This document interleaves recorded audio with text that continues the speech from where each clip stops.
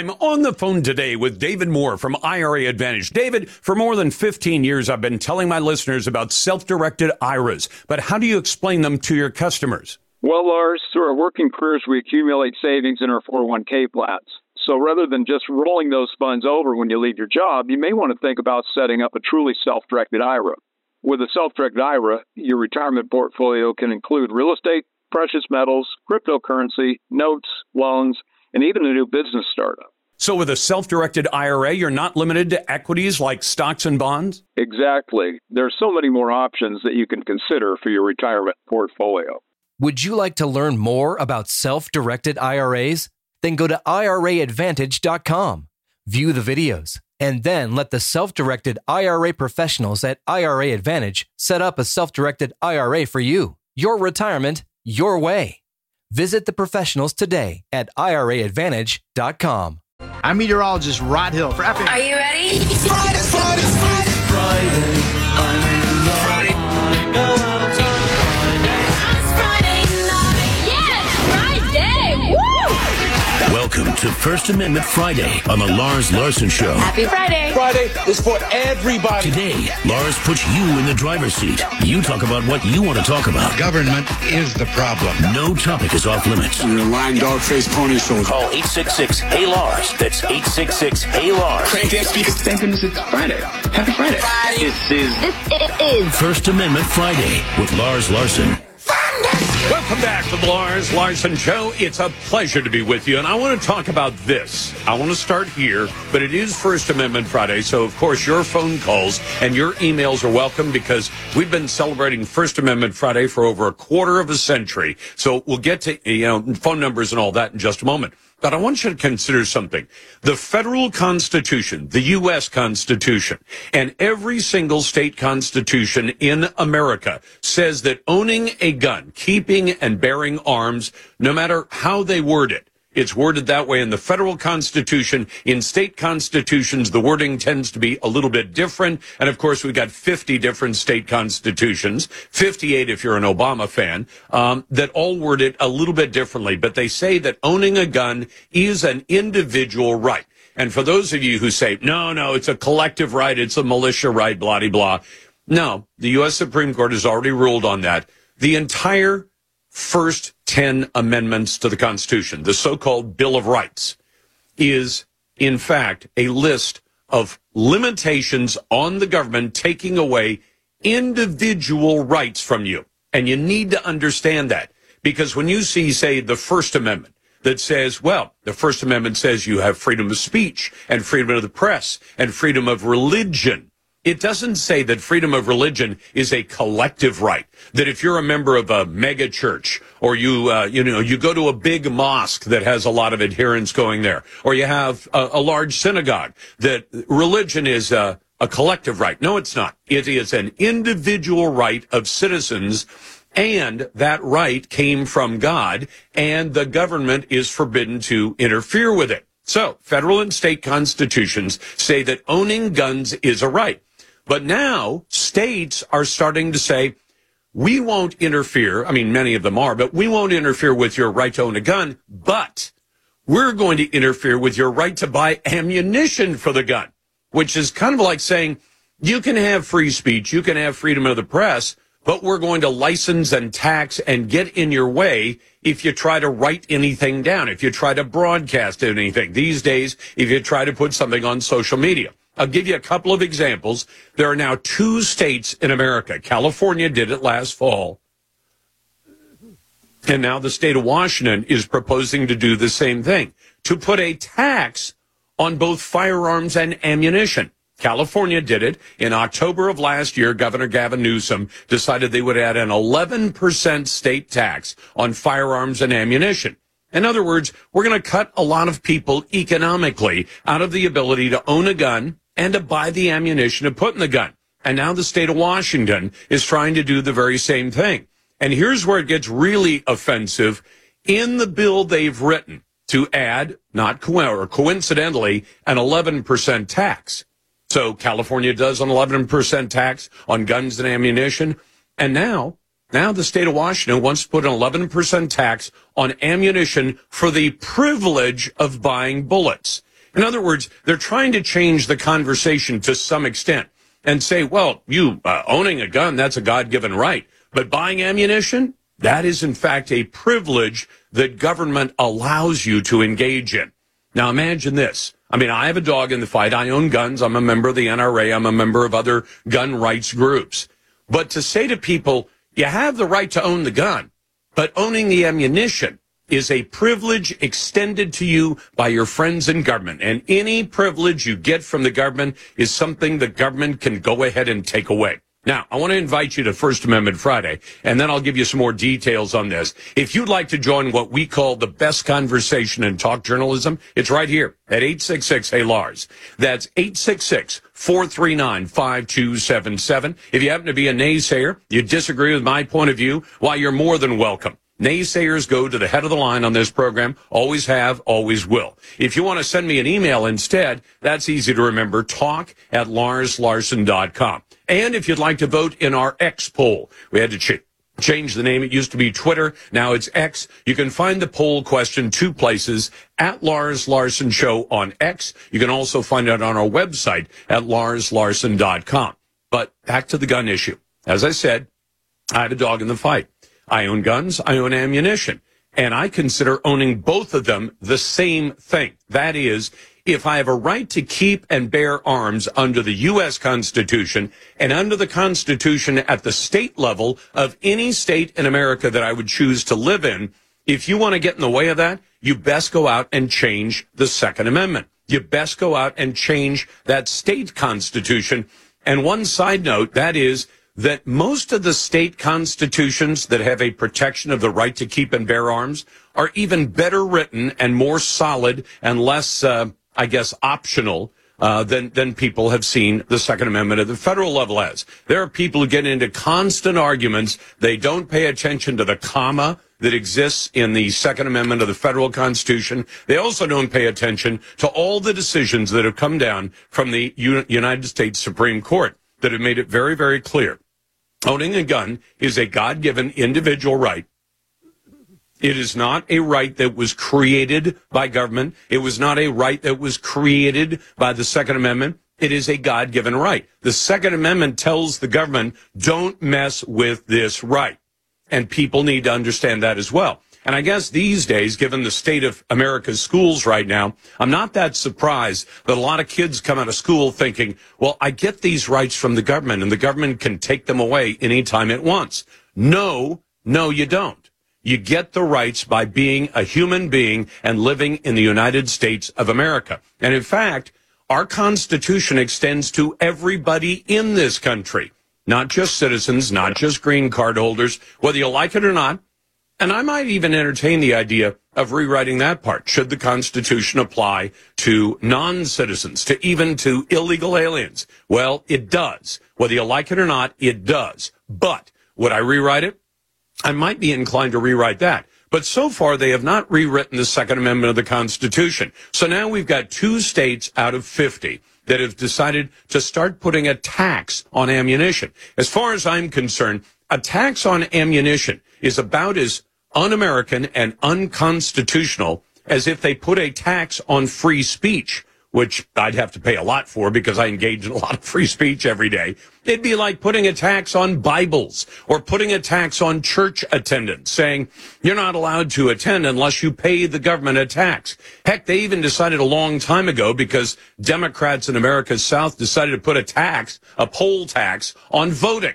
And they said, you can't do a poll tax on voting. That's not constitutional. I also think that when California, who's already done it, Gavin Newsom signed the law last fall, and Washington State, which is proposing a tax on ammunition because they consider it a privilege to own a gun and a privilege to be able to buy ammunition for it, I think that is just dead wrong and unconstitutional. It is First Amendment Friday. Your phone calls are always welcome at 866-439-5277. Send your emails to talk@LarsLarson.com. Vote in our Twitter poll or X poll. You can find that at Lars Larson Show on our website and at Lars Larson Show on X.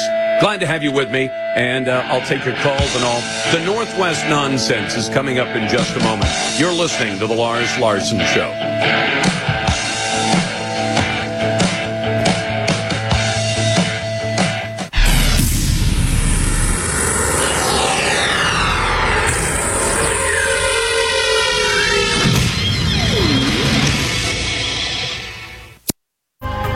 With me on the phone today is David Moore with Equity Advantage. David, for more than 15 years, I've been telling my listeners about 1031 exchanges, but how do you explain it to customers? Well, Lars, 1031 exchanges are over 100 years old at this point. They allow people to exchange out of one property into another, keeping their equity intact. For example, let's say you own an apartment building and you'd like a larger one. You can sell the property, pay the tax, or you can do an exchange, deferring all the capital gains tax. Is it complicated? It can be complicated, but the exchange can be as simple as selling one property and buying another using the professionals at Equity Advantage. Would you like to learn more about 1031 exchanges? Then go to 1031exchange.com. View the videos, and then let the 1031 exchange professionals at Equity Advantage show you how it can work for you. You've worked hard for your money. Let Equity Advantage work hard to keep it yours. Visit 1031exchange.com. I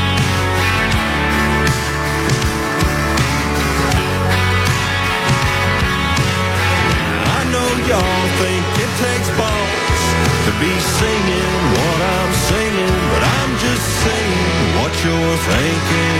This is the Lars Larson Show. That makes a lot of sense, a lot of nonsense. Right, you're bloody well right. You know you got a right to say.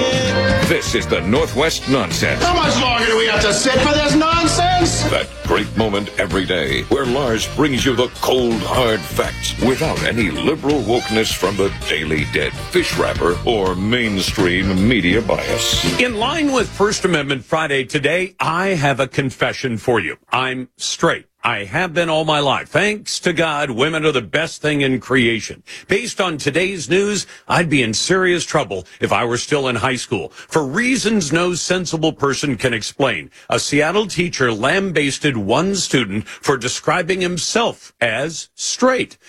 Ian Golash, might be Goulash, but I think it's Golash, chair of social studies at Chief Sealth International High School in Seattle, told students that saying they are straight is offensive and that they should find a different way to describe it. Who knew? A worksheet in this crazy class asked students to consider their own racial, ethnic, gender, and economic status as well as their sexual orientation. Sounds like a major league guilt trip for the mainstream kids. This taxpayer-funded indoctrinator, Mr. Golash, tells students, I do not use the term straight because it implies that not to be straight is to be crooked, and that sounds bad. The teacher went on to condemn other male students as products of the patriarchy. Maybe Mr. Golash doesn't know the history of the word straight, which gay Americans invented as a term to describe homosexuals who had left the lifestyle. No wonder your kids can't learn when they're spending time on this garbage.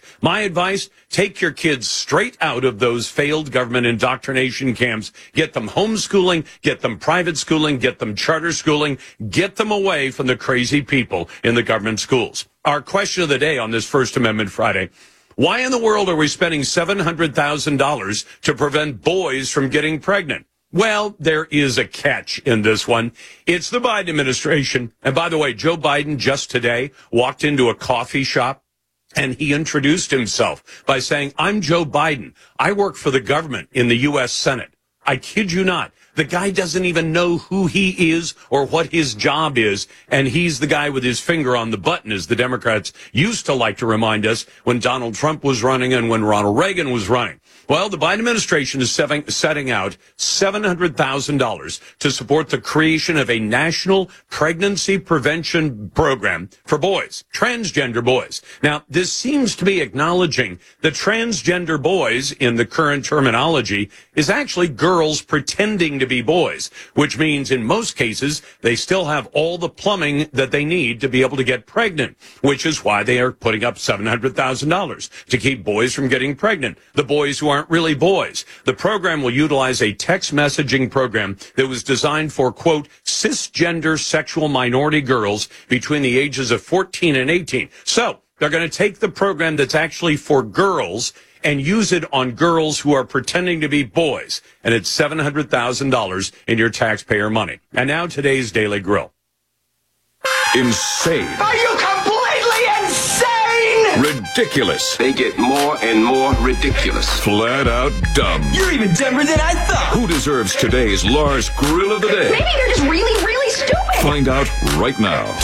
For all the reasons I mentioned a moment ago, the ammunition tax and those proposing it, Democrats, all of them in the Washington state legislature, proposing an 11% tax, and that would apply to the entire purchase, which means it applies on top of the sales tax you're already paying. They're just trying to discourage some Americans and in some cases make it impossible economically for some Americans to exercise their Second Amendment rights. I would think the same thing of a tax on Bibles or printing presses or anything like that. Today's best email on a First Amendment Friday comes from the guy who signs himself Texas Bill. Hey, Lars, the talking heads on TV keep saying that Trump has a good chance of winning the next election. I've said the same thing. I think it's true. He says they are wrong. They thought there would be a big red wave in the last two elections. It didn't happen. Now elections are won with mail-in votes, not people. Democrats buy the people who count the votes. They're not going to waste a lot of time and money getting people to vote for them. Democrats are masters at fraud. Signed, Texas Bill.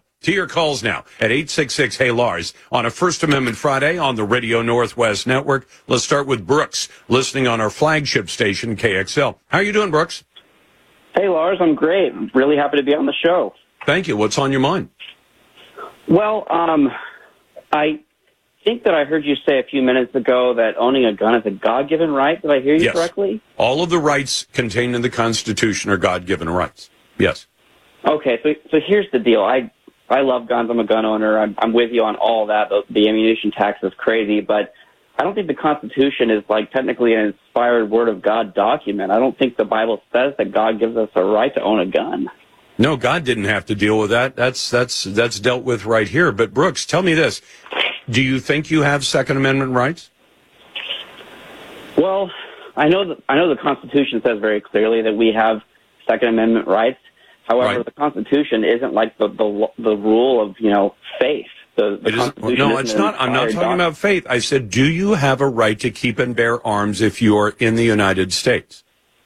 Yeah, according to the Constitution, I do. However, hold on. Let me ask you the second question is this. Where did you get that right?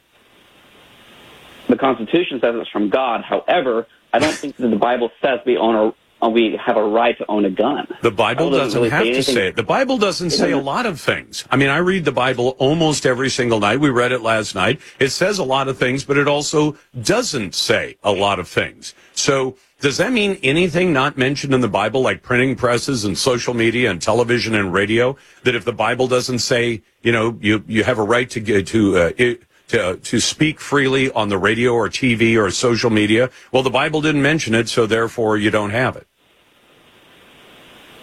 No, I wouldn't say that if the Bible doesn't mention it, it's not real. However, I think that... You just did, though. To say that God says we have a right to own a gun, that's a tremendous leap. God not said, give. God gave. The fact that we were born as human beings, we have these rights, because otherwise... Did God in the Bible say you have a right of free speech?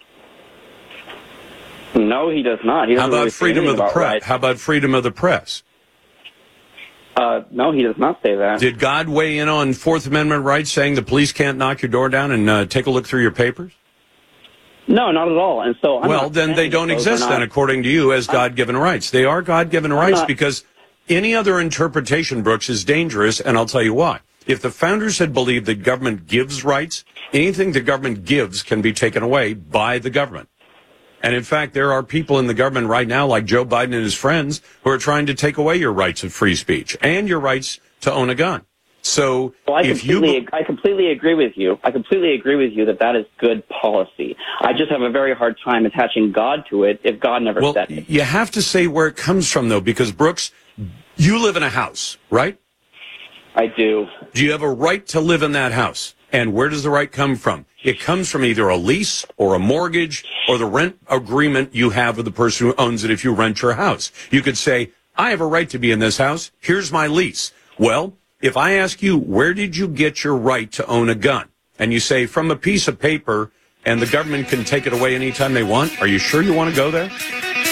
Well, yes, I totally understand that attaching God's name to something gives it authority. However, I'm very hesitant to attach God's name to something like that. I don't think that God attached his name to that. He didn't have to. He gave us the rights. You got the Lars Larson Show. Thanks, bro. The Lars Larson Show.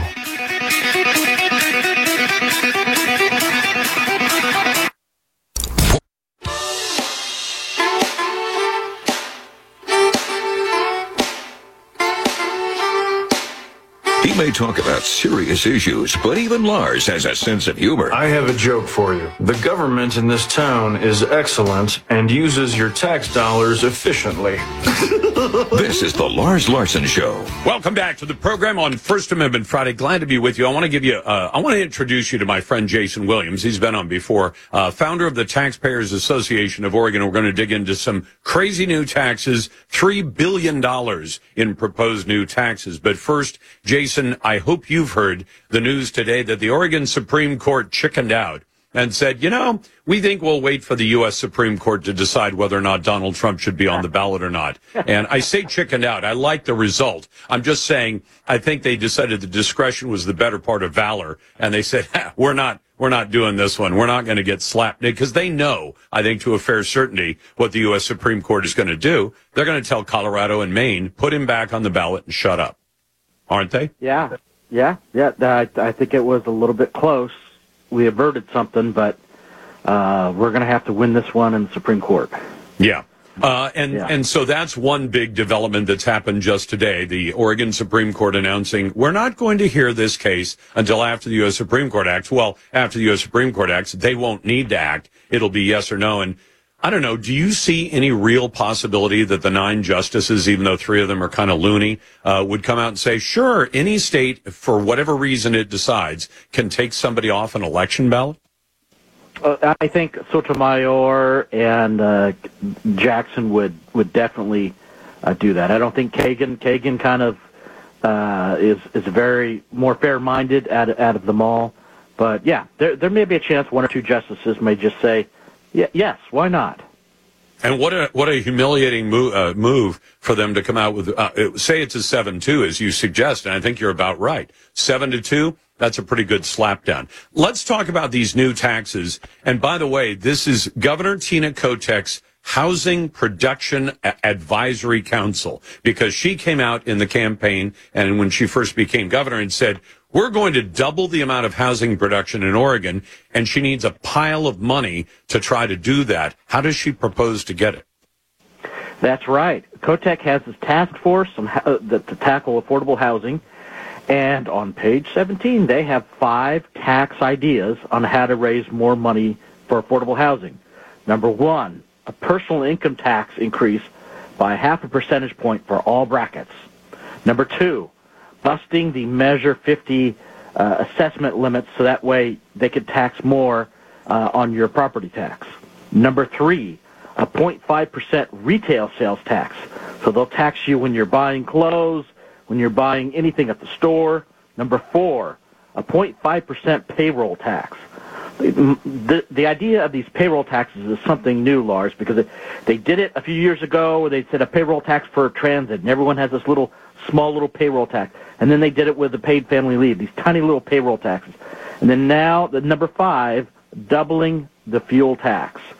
So they want to raise nearly $3 billion, or up to $3 billion, as a way of paying for more housing, which is going to create poverty. If you double the gas tax and do tolls, so we're paying triple more in cost trying to just get to work, you're going to send people into poverty.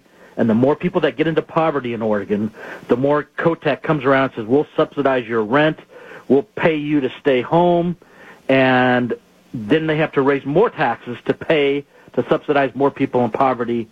But this is all happening right before the February 30-day super fast special legislative session. Where a lot of those lawmakers may figure we can walk in and pass this one, and by the time anybody notices, we'll already be back home and safely out of the range of fire. Exactly, and it allows them to have super quick public hearings. It's harder to let the public be notified. It's harder to get people to testify. So this way, they have these public hearings. They have them quickly. They have all of their friends already on the invite list before they get to the members of the public. and then they ramrod it through in 30 days, and this is a preferred way of passing big taxes where the public doesn't even know it. So what we're doing is we're trying to get people to say, contact your lawmaker right now. Kotek has floated these 5 taxes, and it may be coming up in February. Why don't we talk to our lawmakers today? So we put up an alert on Oregon Watchdog, and we're asking people to call your lawmaker. Say no new taxes. Don't go into this February special session and speed through taxes where the public doesn't have a chance to share their voice. I'm talking to Jason Williams. He's the founder of the Taxpayers Association of Oregon. It's been around for decades, and they're a great asset. Do you mind if I go back through that list a little bit? Because there's one thing, and you would never call me a progressive, and I would never call myself a progressive, but Oregon has a somewhat progressive system for income taxes in that it says you pay more if you make more. Now, it's not, say, as progressive to say the federal tax code, but it does charge people who make a lot of money more. It charges people who make smaller amounts of money less, and some people actually earn some income that's completely exempt from the tax. But let's start with the doubling fuel tax. You double the fuel tax. Which economic group gets hit hardest by that? Oh, it's the lower income people get smashed. The person who has to go to work every day, has to put gas in the car, and they get hit hard. Somebody like you, somebody like me says, I'm not worried. I mean, not that I'm not worried about it. I don't like the idea of the new taxes, but am I sweating whether or not this new cost of gasoline is going to leave me short of money for groceries at the end of the week? I'm not. But there are a lot of people who are. This will be taking money that they need for other things, and they don't have the excess income. A new payroll tax. This applies up and down the economic spectrum, all the way from Phil Knight to the part-time minimum wage worker, doesn't it? Yes. Everyone hits everyone. And by the way, on income tax, when you look at effective income tax rate, like with the average middle-class person, they took $75,000. Oregon is number 1 for income taxes for the middle class. If you use that $75,000 mark, CNBC did a report on it. So we, by this measure, are the number 1 middle class tax state in America. In America. And here, in America. And here Kotek is saying, let's make it higher with both a personal income tax increase and a payroll tax. And a retail sales tax has been voted down 9 different times in this state, hasn't it? Yeah, a sales tax, you bet. You bet. And they squeezed in that hidden business sales tax called the corporate activities tax. The CAT tax. Which destroyed. Which, by the way, destroyed all the pharmacies got wiped out by it. A lot of other companies got wiped out by it. And then a property tax increase. So they're going to make housing more affordable by charging everybody who owns their own housing more money to stay in their housing? Yes. Make housing more affordable by raising property taxes. It's insane. And the other crazy thing that government's doing, like with Metro, they're buying tens of thousands of acres of land and taking it off the market, so that people cannot build there. And so it's like, wait a minute, you're raising the price of houses, and then you are taking housing lots off the market. The younger generation is saying, am I ever going to be able to own a home? We want you to own a home. We want you to have a stake in Oregon. We want you to live here. But these taxes will throw people into poverty, and then what are we going to be left with? We're tired. By the way, Jason, I usually get people saying, but what's your solution? I'll tell you what. I'll give you 2 things, Jason. Number 1, lift the urban growth boundaries. That immediately makes property less expensive. Number 2, have a 1, 2, 3-year moratorium on all system development charges and say to any builders, if you can get your project, you're actually turning dirt within the next 1 year, 2 years, 3 years, all system development charges are simply waived. You would spur an amazing amount of new construction and the creation of housing. That is Jason Williams. Jason is the founder of the Taxpayers Association of Oregon, and you can find them at OregonCatalyst.org. Back in a moment, I'll get to your calls on a First Amendment Friday, live on the Radio Northwest Network, serving the Pacific Northwest for the last 24 years.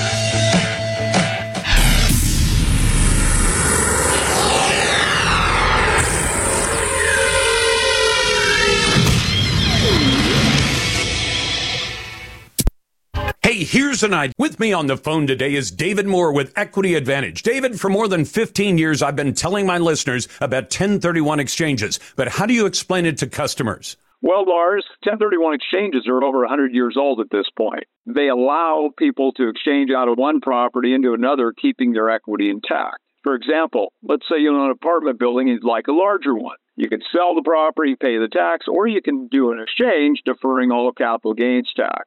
Is it complicated? It can be complicated, but the exchange can be as simple as selling one property and buying another using the professionals at Equity Advantage. Would you like to learn more about 1031 exchanges?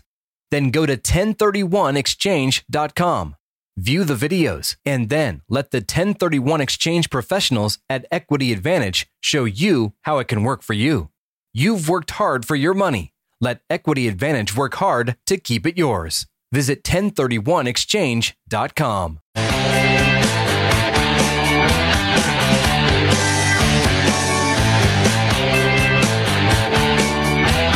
Ever wonder what a vegan actually is? They say cows are bad for the environment because all they do is eat plants and fart, just like vegans. This is the Lars Larson Show. Welcome back to the Lars Larson Show. The poll on X, which we used to call the Twitter poll, now called the poll on X. If the government put a tax on ammunition, as Washington State is proposing to do, as California has already done, does that cross the Second Amendment line? I would say yes. I think it does. I think it infringes on the ability of citizens, especially citizens of smaller incomes, to be able to buy ammunition. And what good is a gun if it's not full of bullets or shells? So I'd answer yes. You can answer any way you like at Lars Larson Show and at LarsLarson.com. Brought to you by Ultimate Truck Services. If you rely on trucks for business, Ultimate keeps your biggest assets on the road and running right. Find them at UltimateTruckService.com. Let me go first to Chelsea. Chelsea, welcome to the program. What's on your mind? Hi, Lars. Big time fan of yours. So is my Thank family. Thank you. I just wanted to add to your basically your poll. What you said as a guy you were explaining to how our constitutional rights were our God-given rights. Yep. I actually looked it up. And Jesus actually says to his disciples during the Last Supper, he who has no sword, let him sell his garment and buy one. So basically, he's telling his followers to go and arm themselves to defend themselves. Because he knew they were up against some fierce opposition. And in fact, most of them died. The disciples died because they stuck to their beliefs. And he told them, even if you have to sell your cloak, which I think back in the day would have been, that's your most essential garment to be able to wear, to be able to sleep in it, or shelter yourself from weather. The Middle East, or Jewish Israel has some pretty tough weather. It's a desert. So I think you're absolutely right. I've had people say, well, Jesus didn't believe in the right of self-defense. He most certainly did. And you can make the case right out of the book. And Chelsea, thank you for the call. Let's go to Charlie. Hey, Charlie, thanks for listening on the Radio Northwest Network and KWRO in Coos Bay. What's on your mind on a First Amendment Friday? Short preface, then a comment. I'm an old beat-up Vietnam vet. Thank you for your service. And thank you. At any rate, while I admire what Donald Trump did for this country, he is not someone I would care to sit and drink a beer with. I would. But he doesn't drink, so you wouldn't have to worry about that. At any rate, I think the Republican Party should draft Greg Abbott. Fortunately, it's not their decision, is it, Charlie? Pardon? It's not their decision. It's the decision of the people of the United States, starting with Iowa and then New Hampshire and a lot of primaries and caucuses later. And if the American public favors him now by a solid majority, who would the GOP be to say, we're going to substitute the judgment of the party for the judgment of the people? You know how the bureaucracy works. They can draft him. And the reasons I say that is, number one, he identifies a problem. Number two, he develops a solution for that problem. And number three, he implements it. And number four, he has the good sense not to want the job. And Trump doesn't do all the things you just mentioned? Trump's a bozo. I disagree. Charlie, you can cite accomplishments of Donald Trump in his first term. You can also say the things that wouldn't have happened for the last 3 years if he had stayed as president. We wouldn't be at war in Ukraine. We wouldn't have China threatening us over Taiwan. We wouldn't have a disastrous economy. We wouldn't have doubled mortgage rates. We wouldn't have unemployment that we're now glad that is back down to 3.5%. Charlie, I'm going to have to respectfully disagree with you. And frankly, if the Republican Party had the temerity to say, we're going to substitute Greg Abbott or anybody else for Donald Trump, I would hope that the American people, Republicans and conservatives, would say, how dare you take the choice away from us? We won't vote for your candidate either. Let's go to Tyler. Hey, Tyler, thanks for calling from Tumalo. What's on your mind? Well, good afternoon, Lars. What's on your mind, Tyler? Yeah, no, well, you were talking at the beginning of the show about the tax on ammunition. The proposed one in Washington State, the one that's already in the law in California. It's crazy. The one that's already in California. Well, I have a solution. I understand a lot of people can't do it. But if you buy your components, your brass, your primers, your powder, and your lead, you can circumvent this tax. Does it circumvent? I'm not sure. I read most of the bill this morning, but I didn't read down to whether or not they applied it to reloading equipment and supplies, and they might well have. Well, anyway, I'm not going to divulge where I get my primers and powder, but anyway, that is one way around this particular activity. By the way, do you know that I know where you get your primers and powder for the most part? People who do reloading are primarily buying the primers and the powder from the same people who make packaged ammunition. It's just overages those companies have. And what happens is when they get high demand, then primer and powder starts to disappear. So if they start putting a tax on the other products, it's going to make it tougher to find those supplies as well, won't it? Well, not necessarily. If you stock up, I buy my primers in bulk, about 5,000 at a time. Well, I'll tell you what, Tyler, I think the same approach can be had when it comes to a tax on ammunition. If the Washington legislature is crazy enough to consider this bill and to say we want an 11% tax on all ammunition that is sold to citizens in the state of Washington, you can bet a whole lot of people are going to be buying their bullets cheap and burying them deep. It's First Amendment Friday. It's the Radio Northwest Network, and you're listening to the Lars Larson Show.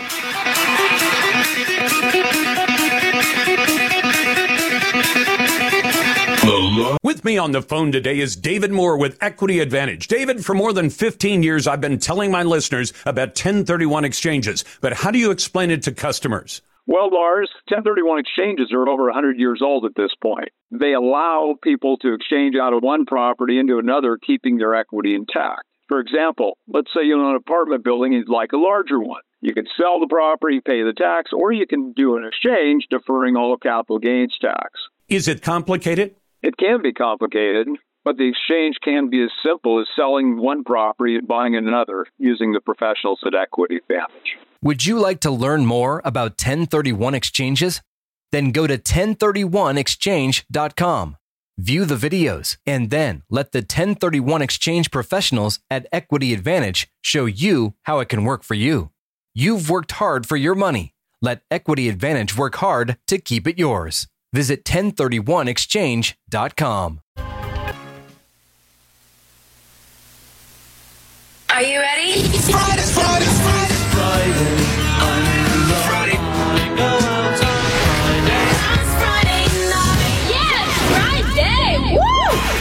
Welcome to First Amendment Friday on the Lars Larson Show. Happy Friday. Friday is for everybody. Today, Lars puts you in the driver's seat. You talk about what you want to talk about. Government is the problem. No topic is off limits. You're a lying dog-faced pony soldier. Call 866-HEY-LARS. That's 866-HEY-LARS. Crank that speaker. Thank goodness it's Friday. Happy Friday. This is First Amendment Friday with Lars Larson. Welcome back to the Lars Larson Show. It's First Amendment Friday, and we got some great news. Initiative 2113 in Washington State on police pursuits has now been officially certified, and that means that we can get something done about this. The fact that they'd pass a law that forbade the police from being able to chase bad guys was Absolutely insane. And we've told you about a number of cases where arguably people lost their lives because of this prohibition on the police taking actions. But it's Friday. It is First Amendment Friday. Your calls are welcome at 866-439-5277. Send your emails to talk@LarsLarson.com. And join me in welcoming Senator Don Benton back on the show, although currently retired. Don, how are you? Hey, good to talk to you, Lars. Thanks for having me on. Former head of the Selective Service, and you wouldn't believe how often your name comes up on the show when people call with Selective Service issues, but you called about a much more pressing matter, and that is the fact that you're not going to let weather get in the way of tomorrow's Republican caucuses, are you? Well, no, we're not. Some counties are. There's already had 3 counties. Clark is one of them that has canceled the caucuses for tomorrow, which is very unfortunate. But they're going on all over the state. I know you broadcast all over the state, so I want to remind Trump supporters to get out tomorrow to the caucuses. It's very people. I don't think they quite understand. They elect delegates tomorrow for the county convention. County convention delegates go to the state convention, and so on. And so, if you want to eliminate any dissidents or problems going forward, you want to elect only Trump delegates to your county convention. So if you're a Trump supporter, 2 hours in 4 years is all we ask. Show up tomorrow at the caucuses and become a delegate for Donald Trump to the Washington State caucuses. It's very important for the caucus process for Trumpsters to show up tomorrow. You have to be there before 9:30. They'll close the doors at 10, so you've got to get in before 10. And it only lasts 2 hours. It'll be over by noon, and you can go on your way. But that 2 hours is going to be the most important 2 hours for Trump in this whole cycle for Washington State. What happens if the state of Washington says we want to take him off the ballot? Because I know Oregon just had its Supreme Court say, we're not going to make the decision, we'll wait for the Supremes. And I'm fairly confident the U.S. Supreme Court is going to say to all these crazy states, you can't take the man's name off the ballot. But what happens if, there are lawsuits in virtually every state in America that are asking that his name be taken off the ballot. And some of the states have said, and if we take him off the ballot, we're not going to count write-in votes for him either. So what possible effect, say the Supreme Court does not back Donald Trump in this case, or back his name on the ballot, and it goes to the states and these lawsuits are successful, does that have an effect at all in Washington State? Well, it depends on what they do in Washington State. The Secretary of State said he's not going to get involved. He's going to remain neutral until something happens. It is ludicrous for anyone in America to think that you could keep anyone off of a ballot that hasn't been convicted of any kind of a crime. Honestly, it's somebody's opinion. In Maine, it was the Secretary of State's opinion. This used to be a country, Lars, where you were innocent until you were proven guilty. What happened to that? I agree with you. You sound like me because you've got Colorado where they found him. In Colorado, the Supreme Court judges found him guilty of a crime he had never been indicted for, and said, we've decided he's guilty based on a partisan document, the J6 report, and he's guilty. No trial, no jury, no confronting your accusers, no calling witnesses, none of that. And they just said, we're going to find him guilty. It's bizarre times, Don. Well, and yesterday we have a judge that says you can't even speak to defend yourself in open court. What is happening in this country where we are afraid of the other side's argument? That's crazy. These are the kinds of things we want to fight against and stand up for. We want to stand up for the concept that you're innocent until proven guilty. And you can do that by showing up at the caucuses tomorrow. It's really important that the Trump folks turn out tomorrow, and you stay till the end. It'll be finished by 11:30.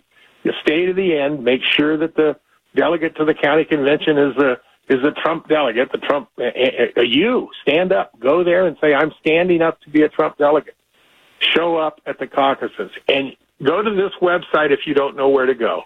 DonaldJTrump.com/Washington. And it'll take you right to a page where you can put in your name, find out what your precinct number is, and where your precinct is caucusing. Okay? So it's DonaldJTrump.com/Washington. Take you right to a page where you can find out what your precinct is. Now remember, if you're in Wahkiakum, Cowlitz, or Clark, they've just put out a notice canceling those caucuses for tomorrow because of weather. But does that mean there's a make good? Is there a make good for that? Yes, and it hasn't been announced yet, but it will likely be next Saturday. Okay, because Lauren Colas just wrote to me and said, hey, I was at the meeting. They weren't canceled. They were postponed. We have 21 days to reschedule. Executive board is working on finding a date and location. This is beyond our control. Right. The majority of the locations are schools, and the schools are closed tomorrow due to impending weather. So it's postponed, I guess. Well, if you're supposed to go to something tomorrow and it's not happening, that's called canceled, okay? Yeah. Now, will they reschedule it? Yes. Is it going to be rescheduled? They tell me they will be. I would like to have them put the date out for that right now so that we know, but I would imagine it will be very soon, likely next weekend. But yes, in those 3 counties, they will still hold caucuses, but they won't be tomorrow. You know, Don, you sound like when we get into the minutia, somebody will call up and say, Lars, it's not canceled. It's only postponed. I said, well, if it's canceled and it hasn't been rescheduled, then it's canceled until you've rescheduled it. I mean, you wouldn't believe the discussions we get into that get into that kind of minutia. The point is, don't show up tomorrow. The doors won't be open. And the school districts made it difficult for us because they said if they're not going to open for weather today, then they're certainly not going to open for weather tomorrow. So that put the people, the party, and everybody that's sponsoring the caucuses in kind of a bind, right? Yep, absolutely. Hey, I want to ask you something. In the next 10 months until the election, they've tried everything. You know, they've tried indictments, 91 of them. They tried all these other things. They haven't stopped him yet. Where do you see this going, and how much more extreme are the Democrats going to get in their efforts to stop Donald Trump, legally or not? It will get even more extreme. Who knows what they're cooking up? But this president has withstood the onslaught of attacks like nobody else in the history of America. It's unbelievable that he's still willing to serve us. And thank God that he is, because this mess needs to be cleaned up. This isn't the America that you and I signed on for. No. What's going on now with thousands every single day, 10, 12,000 a day, pouring across our border. We're being completely invaded.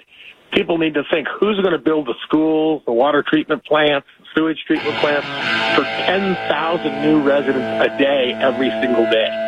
It's absolutely crazy. Don Benton. Don, thanks for the heads up about the Trump caucuses. In a moment, your phone calls and emails and the new way they're going to cheat in the 2020 election using illegal aliens. That's next on First Amendment Friday.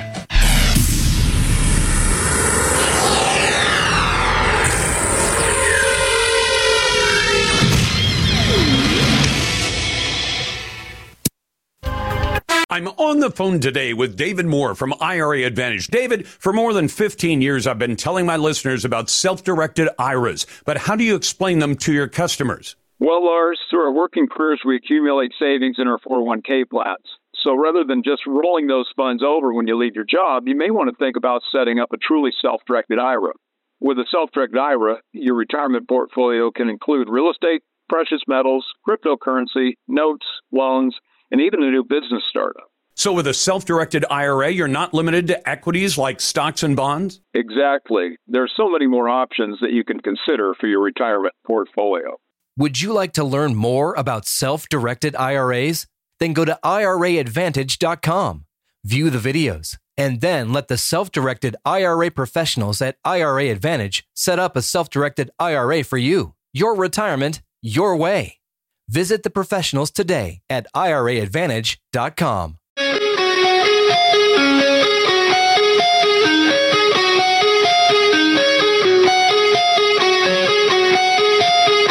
At least someone has a plan for illegal aliens. Back in the White House, I will terminate every open borders policy of the Biden administration and begin the largest deportation operation in American history. This is the Lars Larson Show. Welcome back to the Lars Larson Show. So you wonder if the Democrats cheated in 2020, and they did, and they want to win an election with a already failed candidate like Joe Biden, what are they going to do in 2024? And the answer is they're going to cheat again, except like most clever thieves or criminals, they're not going to cheat the same way. They're going to cheat by using illegal aliens. And before you say, but Lars, illegal aliens who are not citizens cannot vote, perish that thought, because they can. They're going to be allowed to vote. This is going to be engineered, and I'm going to tell you how in just a moment. First, welcome back to the Lars Larson Show. Glad to get your calls at 866, hey, Lars. And if you're a naysayer, we'll put you right to the head of the line at 866-439-5277. Send your emails to talk@LarsLarson.com.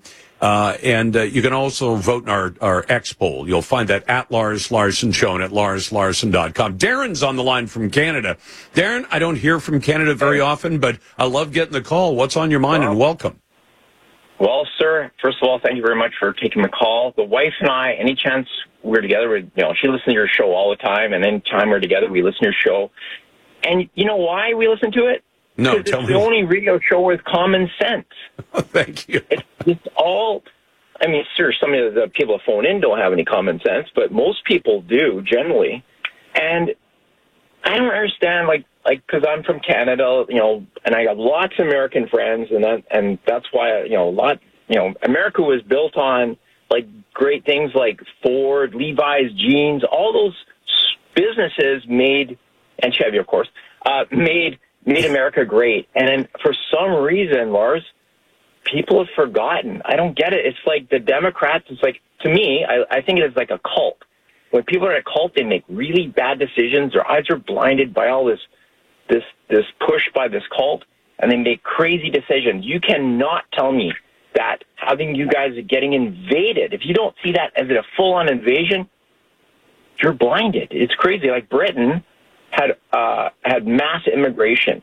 It crippled Britain, and it's just getting worse and worse. You got communities saying that they want Sharia law or whatever that is, stoning Sharia. people. Yeah, it's called Sharia law, where it's so obscene. It's Muslim Sharia law, and it's so obscene you can't believe it. But Darren, I take your point. In some ways, Darren, you ever seen people I see them at a distance. I don't know any people personally like this who've inherited a lot of money, and then they become liberals. And they're anti-capitalist, they're anti-this, they want gigantic taxes, mostly because they grew up with everything they'd ever want and know that they'd have it for the rest of their lives. And they've had it so good that they then say, well, I feel guilty about that. And I think they're Americans.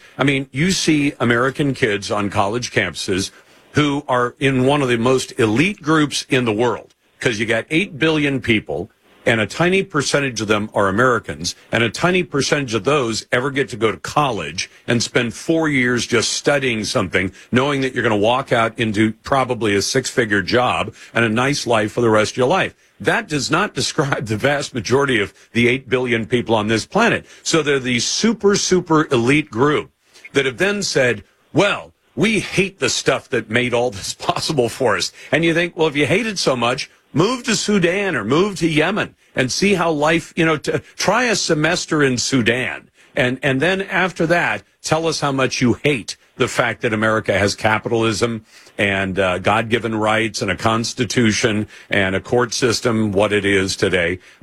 You think maybe they just don't understand how the rest of the world lives and how tough it is. And they've got it so good that they don't see it.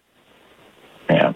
So years ago, I think it was 4 years ago, the wife and I, we flew to Minot, North Dakota, and drove back. And so we went to Mount Rushmore.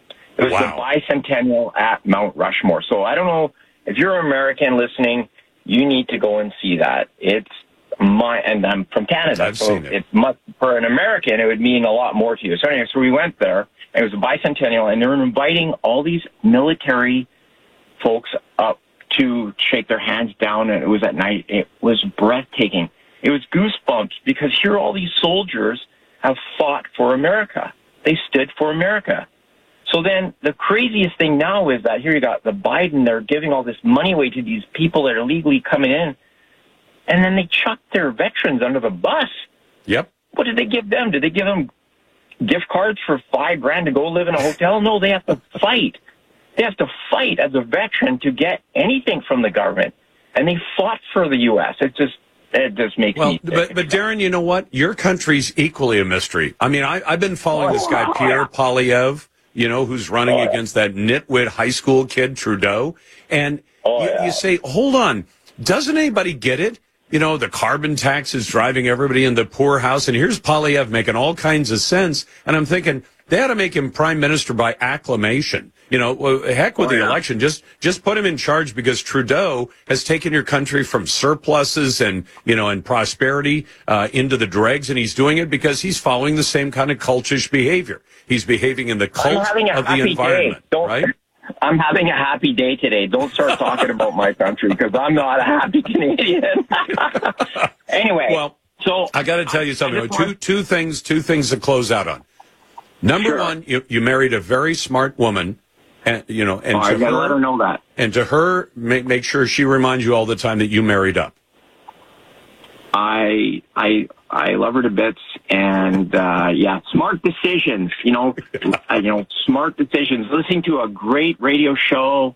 Thank you, Darren. And there's a lot of great Americans that are fighting for America, and America needs to wake up, because you guys are being invaded. And I just hope that I don't. Just before you go away, I don't know if it's true. I heard that they're going to allow them to be able to buy weapons. Immigrants could buy weapons. Really? Yep. Well, then they're going to start an army and start fighting. And vote. Darren, I got to take it. Darren, I appreciate the call from Canada. Let me go back to what I mentioned at the beginning of this segment, and that is, so you say, well, if you're not a citizen, you can't vote. Guess what? Arizona is offering the example of how the Biden crime family plans to hang on to power for Joe Biden, and that is, in Arizona, they're going to let illegal aliens vote in the presidential election. Arizona's being very clear about it. They ended up with Katie Hobbs as governor of the state instead of Kerry Lake, and that was because of cheating. And so what they're going to do, because Katie Hobbs used to be the Secretary of State of Arizona, what they're going to do is they say, well, here in Arizona, we insist that you show proof of citizenship before you can vote in a state election. But if you won't show us proof of citizenship, we will still register you to vote, but we'll register you only for federal elections. Now, because the Supreme Court had struck down an Arizona law that required voters to show proof of citizenship in national elections. It was a 7-2 decision. It was highly technical, but the bottom line was you can't vote in the state of Arizona, but you will, if you're an illegal alien, be able to vote in the federal election. Joe Biden not only wrecked America economically with 9 million illegal aliens and 10,000 more per day coming in every single day, but now he's got 9 million, maybe 8 million happy voters, illegal alien voters, and he's counting on them to push him across the finish line. It's First Amendment Friday, 866-439-5277. Send your emails to talk@LarsLarson.com. The Lars Larson Show.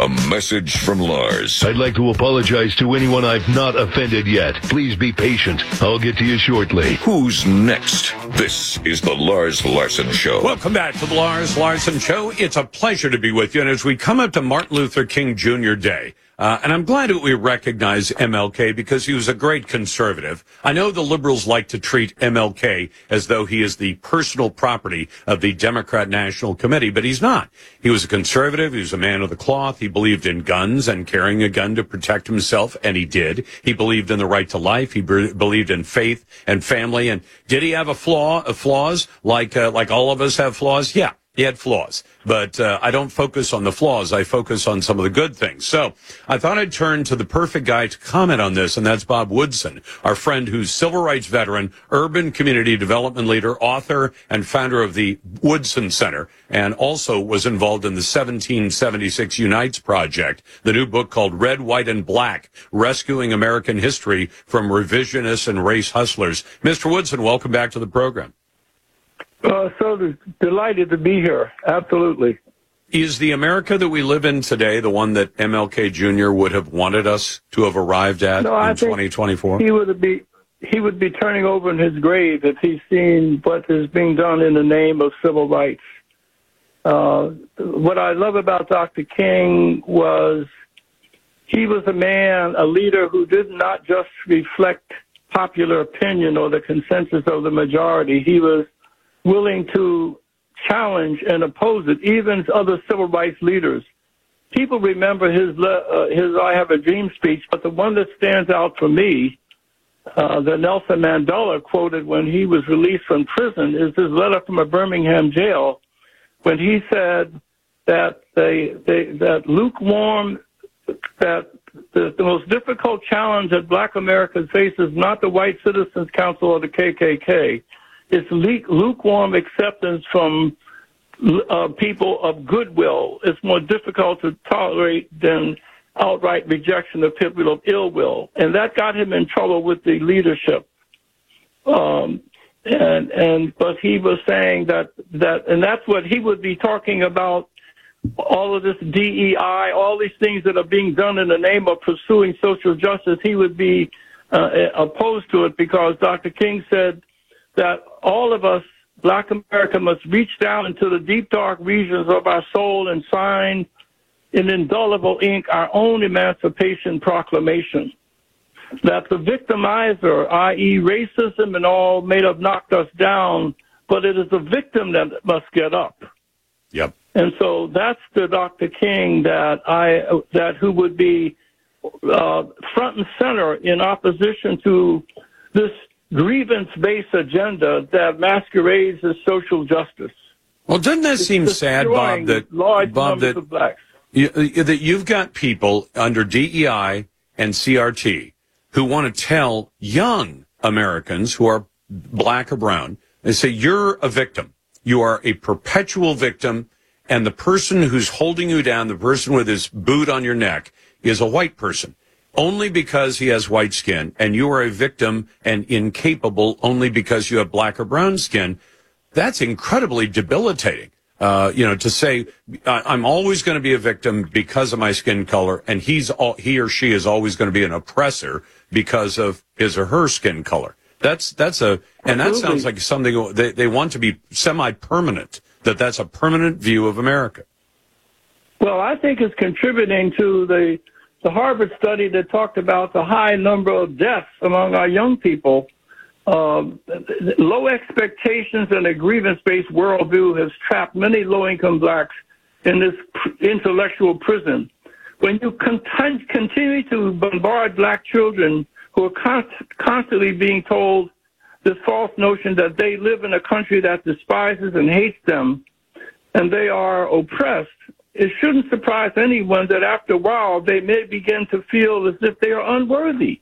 Yeah. It's the same with black children. If you tell them that they are privileged oppressors, and they can begin to feel unworthy as well. That's why this Harvard study said that the leading cause of death of young children today is homicide among blacks, and even affluent white families in Silicon Valley. The teenage suicide rate is 6 times the national average. Leading cause of death of poor whites in Appalachia is prescription drugs. So this is fueling, I think, a moral and spiritual freefall that is destroying 100,000 of our young people every year. And if we must deracialize race, if we are to really stop this moral and spiritual freefall, we've got to get that off the agenda.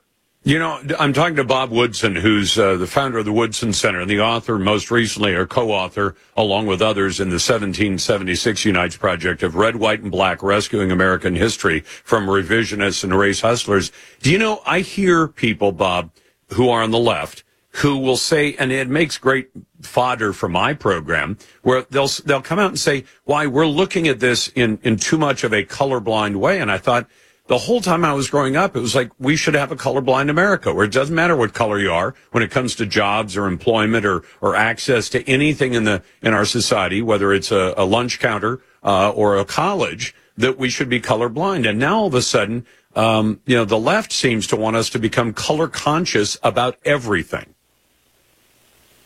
Well, but there's moral consistencies throughout. If black men are 6% of the population, but they're 80% of the NFL and the NBA. Yeah, true. Does that mean that those organizations discriminate against whites? No. They just happen to be very good. I mean, right. And when it comes to running, there's no Asian tackles or Asian guards. You know, is that because they discriminate against Asians in football?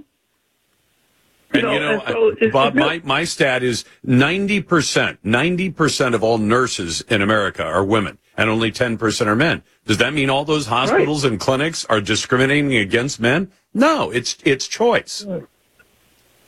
Well, you know, in our essays, we give an examples of how when whites were at their worst, blacks were at their best. We give example for a real quick one about 1943. There were no black naval officers because they were denied because of their race. Only Roosevelt persuaded her husband to train them. So the Navy selected 16 black men with college degrees and trained, and they said they're going to give them in 8 weeks what they give white cadets in 16 weeks, hoping that they therefore will flunk out. Well, when these men found out about it, they covered the barracks with their blankets, and they stayed up and studied all night. And when they were tested at the end of 8 weeks, they scored in the 90th percentile. They said, they cheated. So they took them individually. They retested them. They scored the 93rd percentile. 13 of them, they're known as the Golden 13. They became the first black naval officers. Lars, that score still stands today in the Naval Training Academy as the highest scores ever obtained by a class graduating in that school today. If we were able to achieve this then, why can't we do that today? We can, but what we can't do is tell kids you're perpetually a victim and you are perpetually an oppressor. And we've got to get back to a colorblind America, and thank God there are people like you who are helping us get there. Bob, thanks very much. His latest book, Red, White, and Black, Rescuing American History from Revisionists and Race Hustlers. He is Bob Woodson, founder of the Woodson Center and civil rights veteran. Back in a moment. It's First Amendment Friday. Glad to get your calls, 866-HEY-LARS. Emails go to talk@LarsLarson.com. And you're listening to the Radio Northwest Network.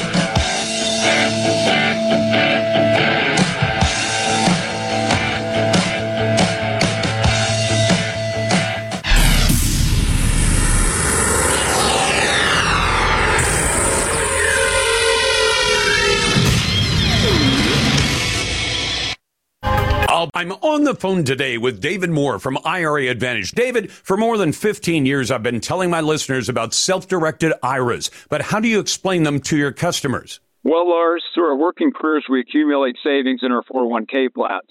So rather than just rolling those funds over when you leave your job, you may want to think about setting up a truly self-directed IRA. With a self-directed IRA, your retirement portfolio can include real estate, precious metals, cryptocurrency, notes, loans, and even a new business startup. So with a self-directed IRA, you're not limited to equities like stocks and bonds? Exactly. There are so many more options that you can consider for your retirement portfolio. Would you like to learn more about self-directed IRAs? Then go to IRAadvantage.com, view the videos, and then let the self-directed IRA professionals at IRA Advantage set up a self-directed IRA for you. Your retirement, your way. Visit the professionals today at IRAadvantage.com.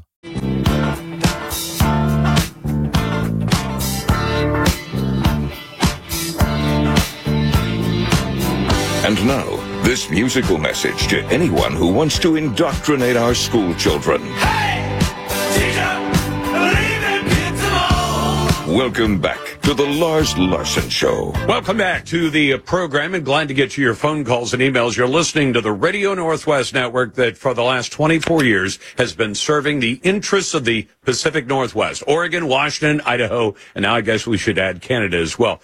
Matt Boomla joins me now, who's chair of the Clark County Republican Party. How are you doing, Matt? I'm doing good, Lars. Thanks for taking my call. So I had Don Benton call in earlier saying, hey, we got to take care of these issues involving the caucuses. Tomorrow, 3 counties have canceled out because of weather. We understand that. But I've had some people say, well, Don didn't have it exactly right. Is that the case? Are there some other details that he missed? It sounds like, yeah, and Don's great. We love Don. He's a great patriot. He hasn't been involved in any of the planning of the caucuses or anything that's been going on. There's been a lot of hard work that's been going up for months.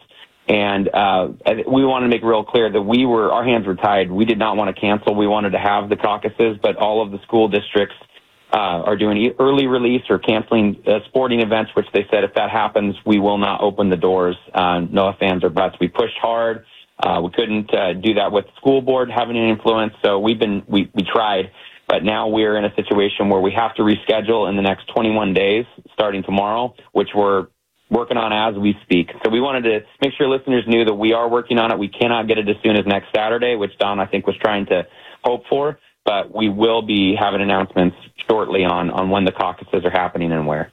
Just so long as it doesn't get pushed out too far. And, when somebody had complained that Don had said canceled, well, I agree with him. If you've canceled something and you say, but we plan to reschedule it. Yeah, and when you've rescheduled it, it'll be rescheduled. But until then, it's canceled. And that's a concern because we want Clark County and the other 2 counties represented when it comes to the caucuses. Yeah, absolutely. And we're on it. We were really disappointed to see it come this way, but we had to actually fight with the WSRP a little bit because there was no rules that gave a provision for an alternate date if anything were to happen. So we had to, have an emergency meeting a couple days ago. That sounds like Democrats, Matt. Doesn't that sound like Democrats not to have a plan B? Because, they assume that the caucuses will happen come hell or high water, and come school board closures or school closures or anything else. They're going to happen regardless, and there is no provision for the Founding Fathers wrote lots of provisions into the Constitution, too. If the president dies, this happens. How could they not have a plan B? Well, when we brought it up, we called an emergency meeting. We implored our chairman, Jim Walsh, to do that, which he immediately did, which is great. And then when we had I'm on the executive board for the Washington State Party, and so when I explained to everybody what are the consequences if this doesn't take place, and I knew the answer. I just wanted everyone to hear it. And the consequences were that our delegates would be forfeited. They would not move on to state convention and even the national. And so there was a lot at stake. And so once we explained the situation, this was out of our control. This is not something we're deciding on doing. It's at the mercy of the school districts. Everyone was very understandable, and we created a provision. But we just have to get it done in the next 3 weeks. So that's the deal. That's what we're working on. Hey, Matt, one thing I'd love to see every single Republican candidate talk about, even if it's made moot by the Supreme Court, I'd love every single one of them to say the Democrats are the ones who are trying to take names off the ballot. Now, the name in particular is Trump. But I don't think that, it matters, but it doesn't matter in the sense that which party says we're not even going to we don't want your name on the ballot. We don't want, and these aren't the people who will be voting on Trump. They're the folks who hate Trump. But the idea that you could be part of a party, and if you heard one Democrat stand up to say this is wrong, to deny voters the right to vote for this candidate or any other, because believe me, if they succeed with Trump, this will not be the last candidate who's stripped off a ballot. And that's such an not just un-American, it's anti-American. Yeah, well, and it's unfortunate that they're taking George Orwell's 1984 and not taking it as a warning, but as a playbook. And that's what we're seeing right now in all of that. By the way, the last time that a large group of Democrats said, we're just not going to vote for one of the candidates at all, that was in 1860 with Abraham Lincoln, wasn't it? It was, yeah. It's kind of funny when you think about it now, doesn't it? I mean, his name wasn't literally taken off the ballot because they didn't have ballots like we have ballots today. They would have tickets. But the Republican Party said, why put his name out for people in the South when none of the South is going to vote for him? But apparently nobody wrote him in or anything else. So you've got Democrats in 1860 saying, we won't vote for that guy at all. And now you got Democrats in 2024 saying, we won't let Republicans vote for Donald Trump. And it'd be great to see every single candidate running for every level of office, from state legislature, county commission, to say, will my opponent condemn the efforts to take Donald Trump off the ballot? Doesn't mean you have to support Trump. You just have to say, people have a right to vote on it. And if my opponent won't condemn that, then what does that tell you about him? I think it'd be a great thing to point out in the middle of a public appearance with the opposing candidate. Yeah, absolutely. I agree. Well, we're in weird times, but I think everyone should, one, brace themselves and also get ready to be active because we need all hands on deck in every precinct, every county, every state in our country. Very good. Matt Boomla, who's chair of the Clark County Republican Party. I want to alert you to one thing. A case that the U.S. Supreme Court just announced they will hear, and it's called the Boise case. And if you haven't heard of it before, here's what it is. For about a decade or better, all of the homeless policies of the Pacific Northwest have been guided by this bad Boise decision that said cities and counties cannot clear out homeless camps unless every single person they try to clear out is offered an alternate place to live. The U.S. Supreme Court is going to consider that case, and it could be a major game changer when it comes to how homeless encampments are handled in the Pacific Northwest and around America. You've got the Lars Larson Show. The Lars Larson Show. I'm on the phone today with David Moore from IRA Advantage. David, for more than 15 years, I've been telling my listeners about self-directed IRAs, but how do you explain them to your customers? Well, Lars, through our working careers, we accumulate savings in our 401k plans. So rather than just rolling those funds over when you leave your job, you may want to think about setting up a truly self-directed IRA. With a self-directed IRA, your retirement portfolio can include real estate, precious metals, cryptocurrency, notes, loans, and even a new business startup. So with a self-directed IRA, you're not limited to equities like stocks and bonds? Exactly. There are so many more options that you can consider for your retirement portfolio. Would you like to learn more about self-directed IRAs? Then go to IRAadvantage.com, view the videos, and then let the self-directed IRA professionals at IRA Advantage set up a self-directed IRA for you. Your retirement, your way. Visit the professionals today at IRAadvantage.com.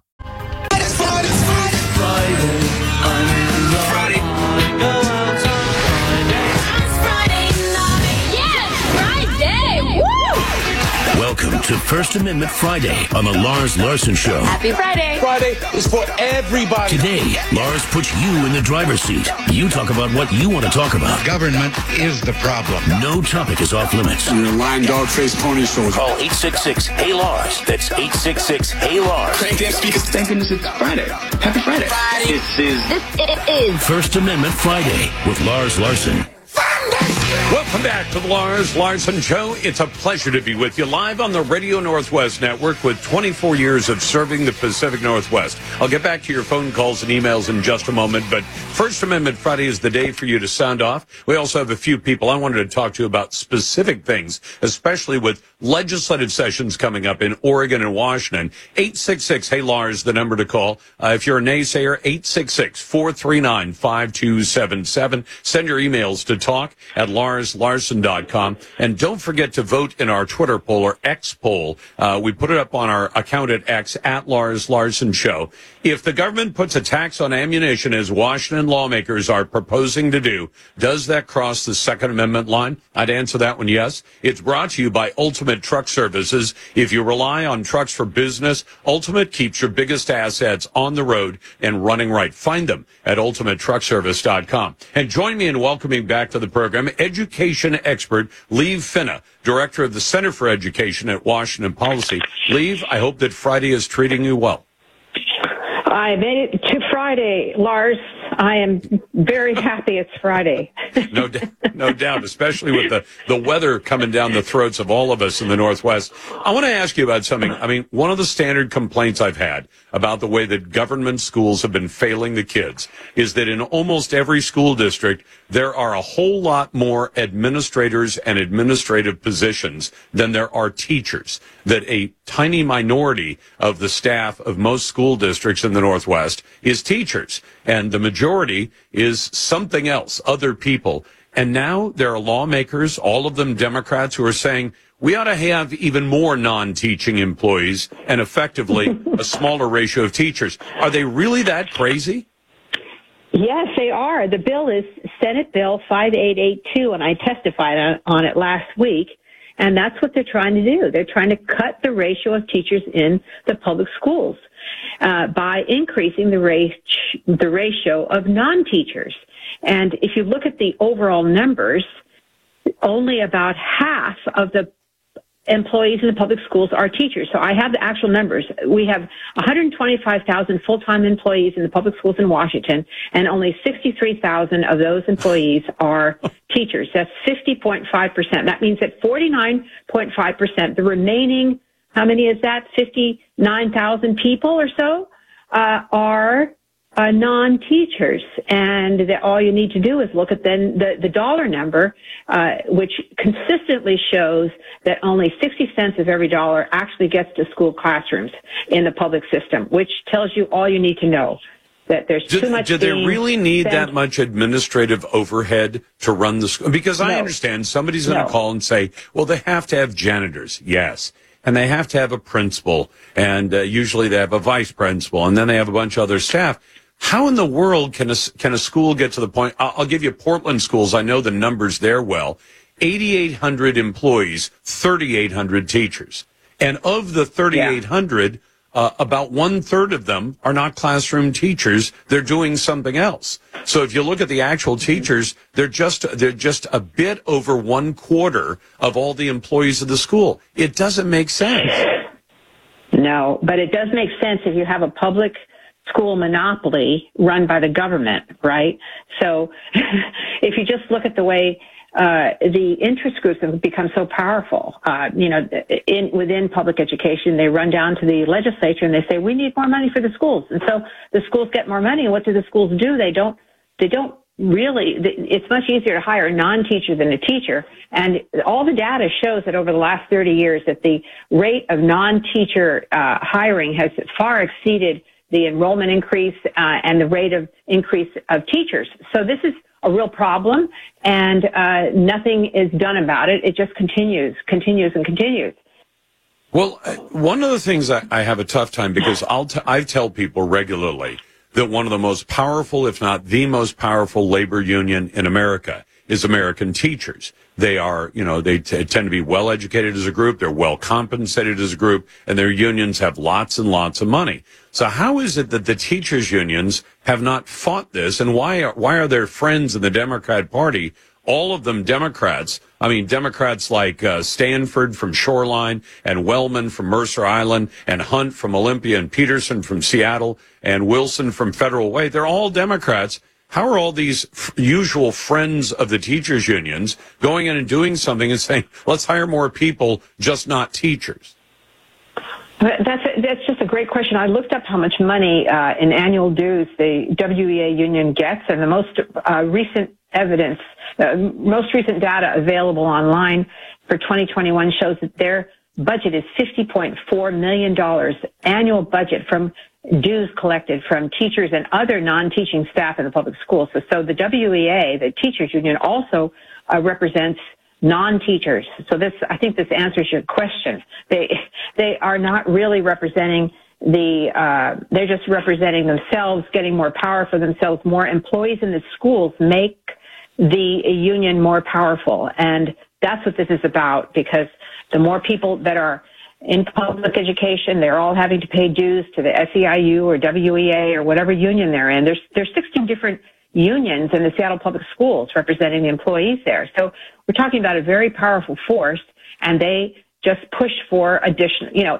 their budgets increase, the union budgets increase when they increase the number of people in the public schools. And by the way, Leif, I think is this a possible another component to this? And that is the teachers union say we're getting the same money in dues from the non-teachers as the teachers. And if the non-teachers are a teaching assistant, other kinds of staff members who presumably don't have the educational credentials that teachers do, a lot of teachers with a decent degree, a math degree or something like that, can leave the schools and go to work in private industry. They may be harder to control, but the person who's an education assistant, if you left the schools, what would you do as an alternate job that would pay you as much money? Probably not as many options as the teachers do. So for the unions, it's a more controllable group of members, isn't it?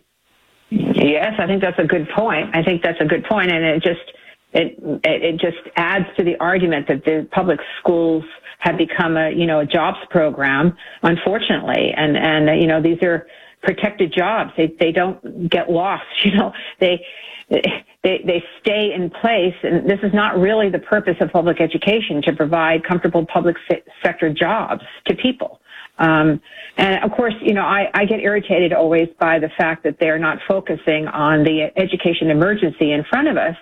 Remember, 61% of the students in Washington failed the spring administration of the state test in math. That's 61%. And so they're not, so the school, and 49% failed the test in English. So the schools are, and they're getting $19,000 per student on average statewide. So with all this money, they're talking about expanding their budgets, getting more money, increasing taxes so they can get more power for themselves. They are not delivering on their responsibility to educate the children. No, they're not. That's Lee Finna, the director of the Center for Education at the Washington Policy Center. Coming up, would you believe that Canada is considering giving fentanyl to children? You're listening to the Lars Larson Show. That's next on your calls.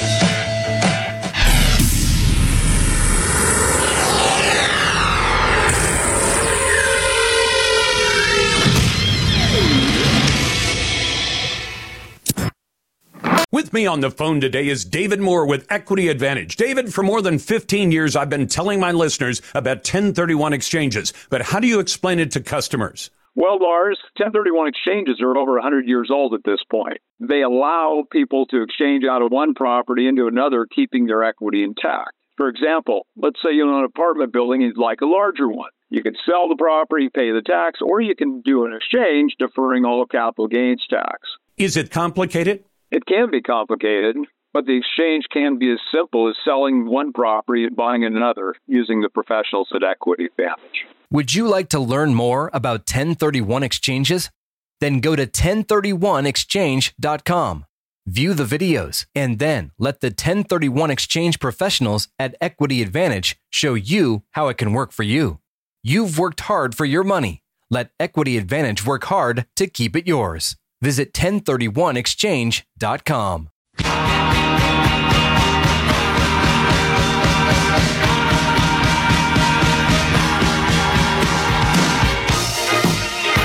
People always ask Lars if he wants to run for public office, like president. Do you know how much power I'd have to give up to be president? This is the Lars Larson Show. Welcome back to the program. Glad to be with you, especially on a First Amendment Friday. If you want to join the best conversation in talk journalism, it's right here at 866-HEY-LARS. That's 866-439-5277. Send your emails to talk@larslarson.com. If you happen to be a naysayer, we're going to put you right to the head of the line, as we do every other day of the week. But on First Amendment Friday, phone lines are open, and your comments are certainly welcome. In a moment, I want to tell you about the latest crazy thing involving hard drugs. If you thought it was going absolutely nuts in the United States, in Canada, they've gone off the rails, because Canada has a problem as well with hard drugs, especially fentanyl. Fentanyl is killing. The majority of drug overdose deaths in America right now are from fentanyl. Same thing is true in Canada. So what is Canada's brilliant idea for solving this problem? They have started to give safe fentanyl, meaning it's provided by the government of British Columbia in this case, and they want to give safer fentanyl, meaning that if a drug dealer gives you some fentanyl, you don't know what's in it. You don't know what the concentration is. And sadly, a lot of people take doses of fentanyl that end up overdosing them, and they die. Now, if your reaction, like my reaction is, well, you shouldn't be taking it to begin with, that's true. But Canada decided to help address this problem by saying, well, if you're getting these unreliable fentanyl pills on the street, why doesn't the government just provide the fentanyl pills for you, and then you'll know that you're getting safe doses of a recreational hard drug? Well, guess what?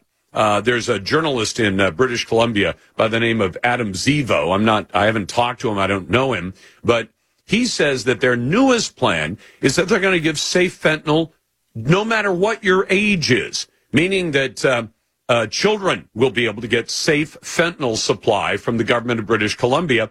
And by the way, your parents will have absolutely nothing to say about whether or not the kids get safe fentanyl or not.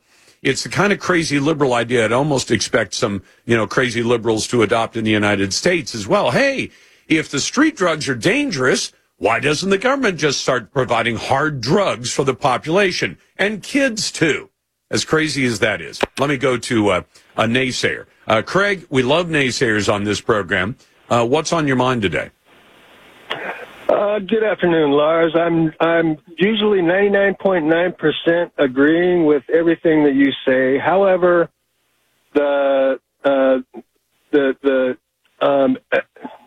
teachers. I think you told the producers you want to talk about teachers versus non-teachers, because now we've got all these labor unions that represent teachers that say we want to have more non-teachers hired by public schools because that's going to make education better. I see how it makes things better for the union. Why is it that most school districts have more non-teachers than teachers if the whole point of school is to teach? Well, the full spectrum of employees in a school, you have cooks, custodians, secretarial staff, and facilities, which facilities is where I work. I work in a school district. And without these people, these schools would not be able to function. I get that, Craig. But hold on. Let me ask you, if you have a school, let's just make the math easy for a dummy like me, because I was taught by unionized teachers back in the day in public school. I didn't go to private school. And if you have a school that has 200 teachers, does it take more than 200 cooks, custodians, assistants, secretaries to run a school with 200 teachers? You need 300 non-teachers to run a school? Well, I think what's happening is they're not hiring qualified teachers. They're hiring teachers' assistants. Yeah, but the janitor isn't helping. They're hiring teachers' assistants who are gophers for the teacher, right?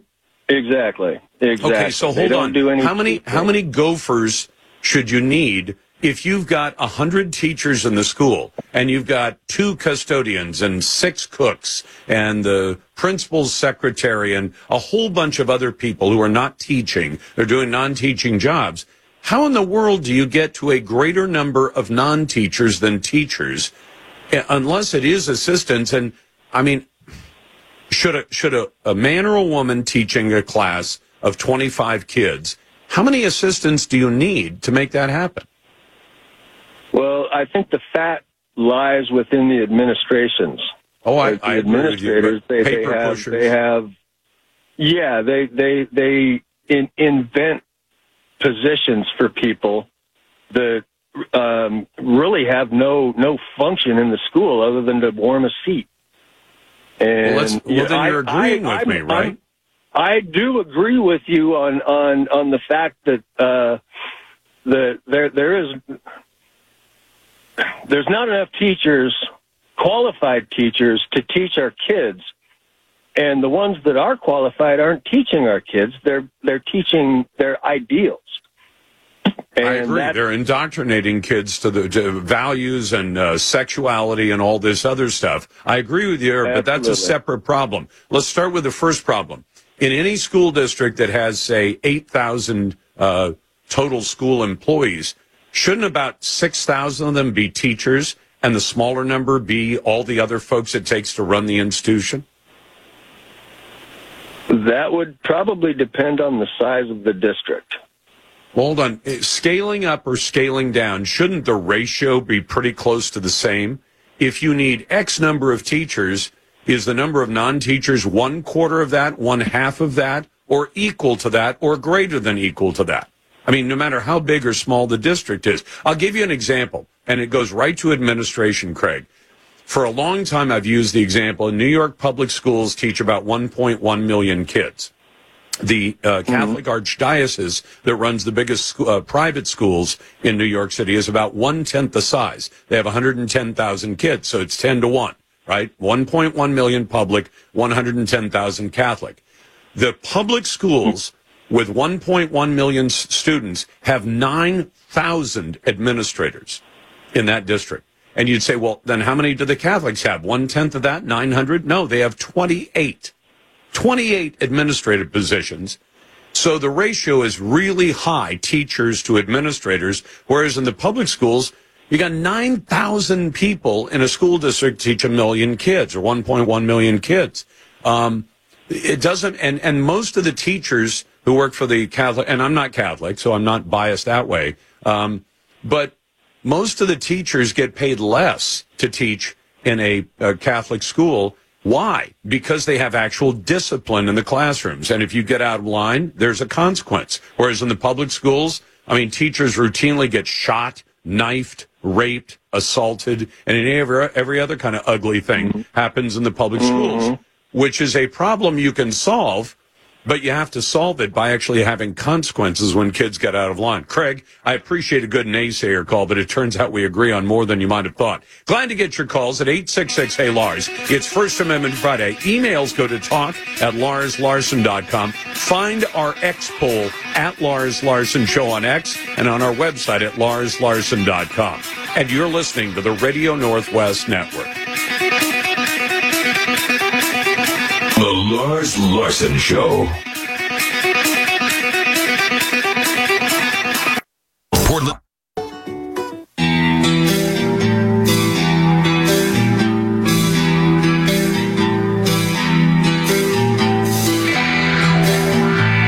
Donald Trump with a warning to Hamas at the Republican Jewish Coalition Conference. If you spill a drop of American blood, we will spill a gallon of yours. This is the Lars Larson Show.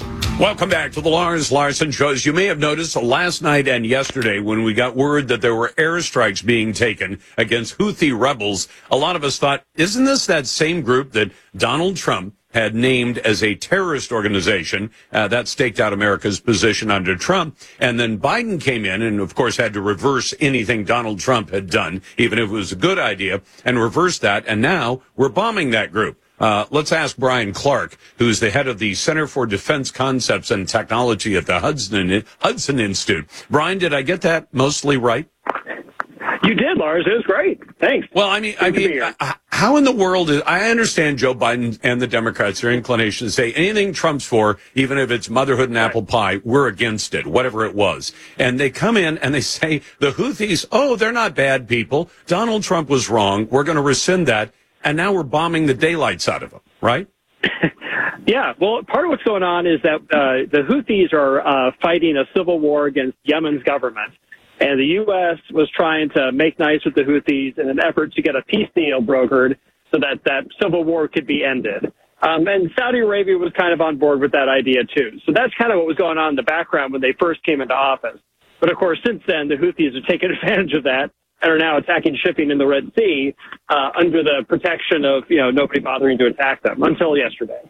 Gee, make nice and go along, get along did not impress the people in the Middle East, who are mostly impressed by shows of strength rather than shows of weakness? Exactly. Yeah, never a good plan to try to make nice with Middle Eastern terrorists, it seems. Now, what about the tools that Biden's using to fight these Iran-backed terrorists? Because, again, Joe Biden wants to make nice with Iran, but Iran is backing the Houthis, isn't it? That's correct, yeah. So all the weapons that the Houthis have are coming from Iran. They're coming directly from Iran across the Strait of Hormuz into Yemen. And that includes cruise missiles, ballistic missiles, drones, radar systems. And all that's being used by Houthi rebels to target ships and attack them in the Red Sea. So what happened last night was the U.S. finally attacked some of those radar sites and some of those weapons caches across the western part of Yemen. So Joe Biden, who freed up $6 billion in frozen assets for his Iranian buddies, and Joe Biden, who jacked up the price of oil and then said, yeah, the sanctions are still on Iran, but we're not going to enforce them. So Iran has made roughly $50 billion thanks to Joe Biden, and they're spending it buying weapons, giving it to the Houthis, so then America has to go and bomb the weapons out of existence. I have a proper understanding of this?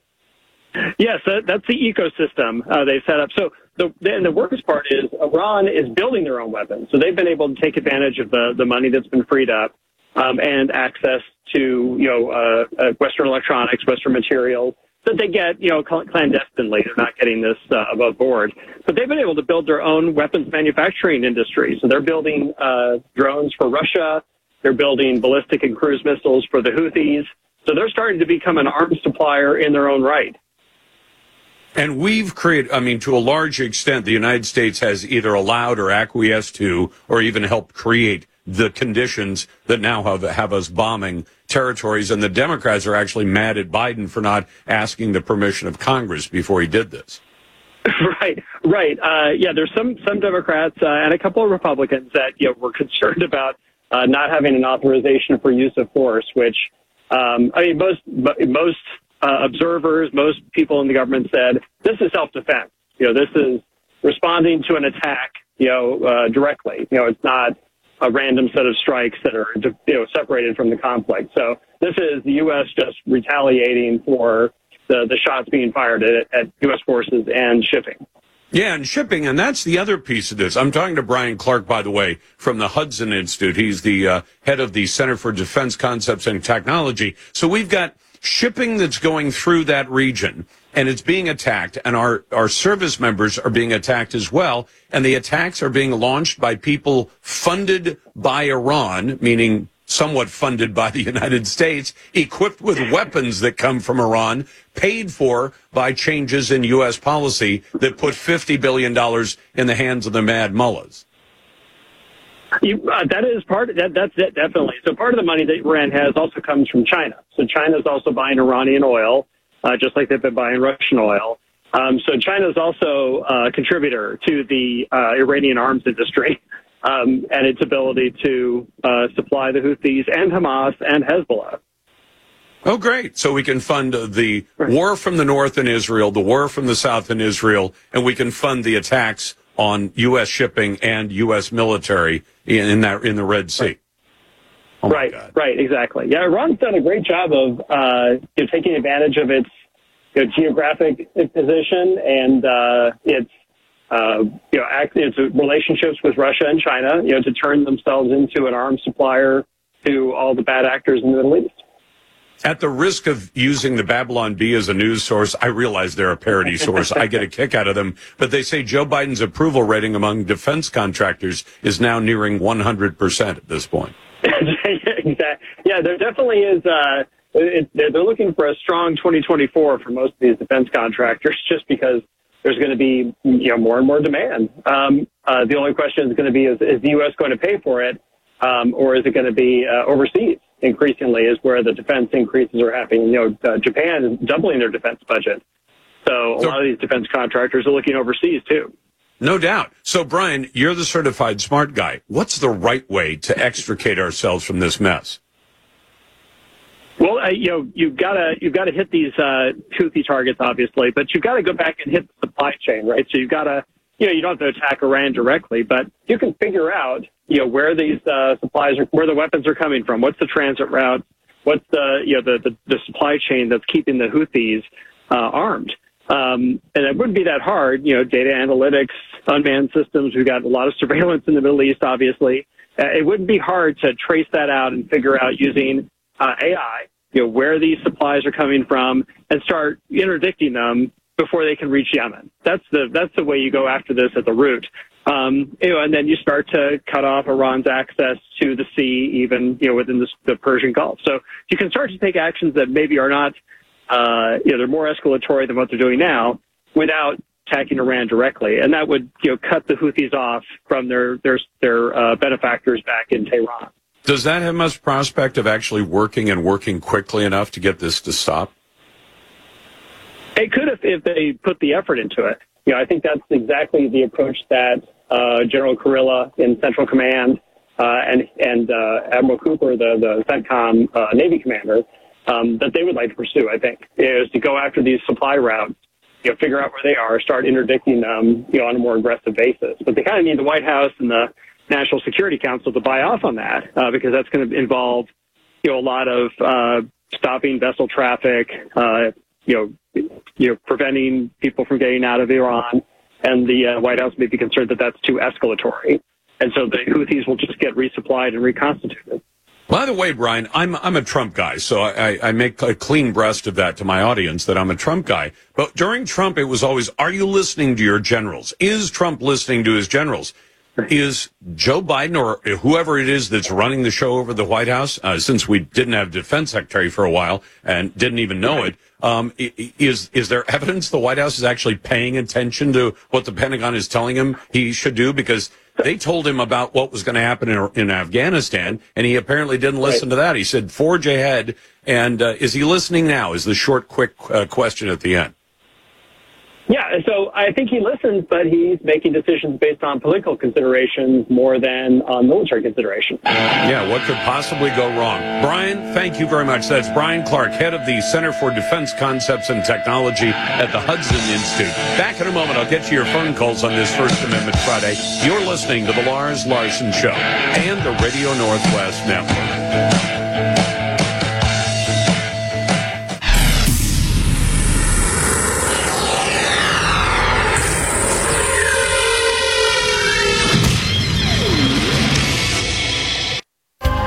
It's 2020. I'm on the phone today with David Moore from IRA Advantage. David, for more than 15 years, I've been telling my listeners about self-directed IRAs, but how do you explain them to your customers? Well, Lars, through our working careers, we accumulate savings in our 401k plans. So rather than just rolling those funds over when you leave your job, you may want to think about setting up a truly self-directed IRA. With a self-directed IRA, your retirement portfolio can include real estate, precious metals, cryptocurrency, notes, loans, and even a new business startup. So with a self-directed IRA, you're not limited to equities like stocks and bonds? Exactly. There's so many more options that you can consider for your retirement portfolio. Would you like to learn more about self-directed IRAs? Then go to IRAadvantage.com, view the videos, and then let the self-directed IRA professionals at IRA Advantage set up a self-directed IRA for you. Your retirement, your way. Visit the professionals today at IRAadvantage.com.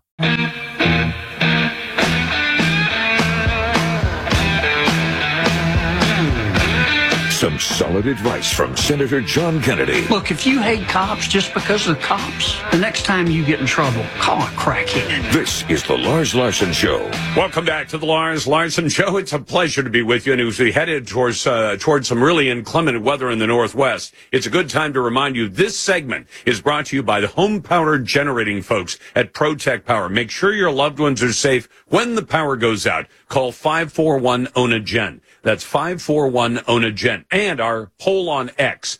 If the government puts a tax on ammunition, as some Democrat Washington lawmakers are now proposing, does that cross the Second Amendment line? I would answer yes. You can answer any way you like. At Lars Larson Show on X or on our website at larslarson.com. Brought to you by Ultimate Truck Services. If you rely on trucks for business, Ultimate keeps your biggest assets on the road and running right. Find them at ultimatetruckservice.com. Let's go to Mike, who's a naysayer. Hey, Mike, what do you and I disagree about that makes you a naysayer on this soon-to-be snowy First Amendment Friday? Well, I have a dog in the fight because I am a Roman Catholic person. Sorry to hear that. The question is, you have constantly said that you need to have an authoritative answer if you're going to discuss something. And I am referring to the Credo, which is a compendium of the Catechism of the Catholic Church. And it says in paragraph 334, how may Christians worship be divided? Into internal and external, into public and private, into latria, dulia, and hyper. Okay, you got to get to your point because I'm not sure where you're going, Mike. Okay, well, the point is, what is latria? It is the adoration. Mike? Okay. Yes. You want to talk about idolatry and that I think that Catholics are idolatrous, right? Yes. Why would you say prayers to Mother Mary or Hail Marys when the Bible says you don't worship anybody but God? That's the simple way of cutting right to the chase, which I don't think you were going to do. No, that's the specific question I want to answer. The word latria stands for adoration in either Latin or Greek. It is the adoration given to God alone on account of his infinite perfection and supreme dominion over all creation. Doesn't answer the question. All right. What is hyperdulia? No, you know what, Mike? If you want to use a bunch of words that come out of a book that's not the Bible, I'm not going to go there. I'm asking you, if you say prayers to Mother Mary, is that worshiping Mother Mary? No. It's not. Well, you could have fooled me, because, and we're just going to have to agree to disagree on that one, but it's interesting. I just wish I can't have you just reading endlessly from a Bible that most of us, or from a book, not the Bible, that I've never read, and most of us have never read. Let's go to Cassandra. Hey, Cassandra, welcome to First Amendment Friday. Hi, Lars.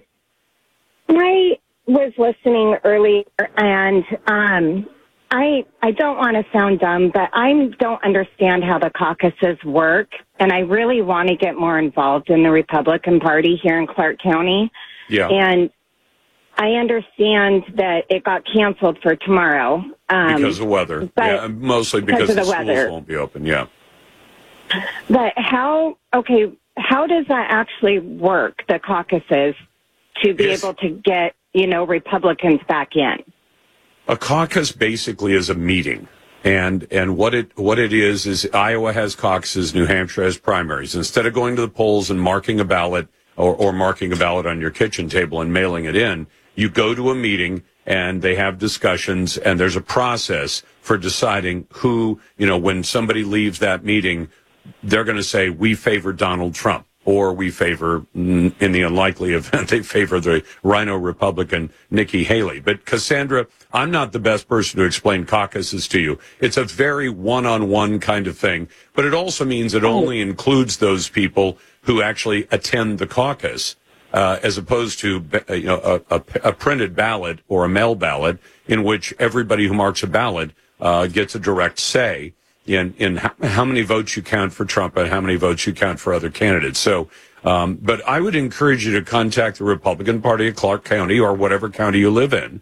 It sounds like it's Clark, and tell them you'd like to be involved. And when they reschedule it, show up at one of the meetings, and you'll find it's a very almost a New England town hall style kind of way of going about deciding who a precinct is going to favor, and then ultimately who the state is going to favor for the Republican nominee. Although at this point, it sounds like Donald Trump's got it pretty well locked up. Let's go to James. Hey, James, thanks for listening on the Radio Northwest Network. What's on your mind?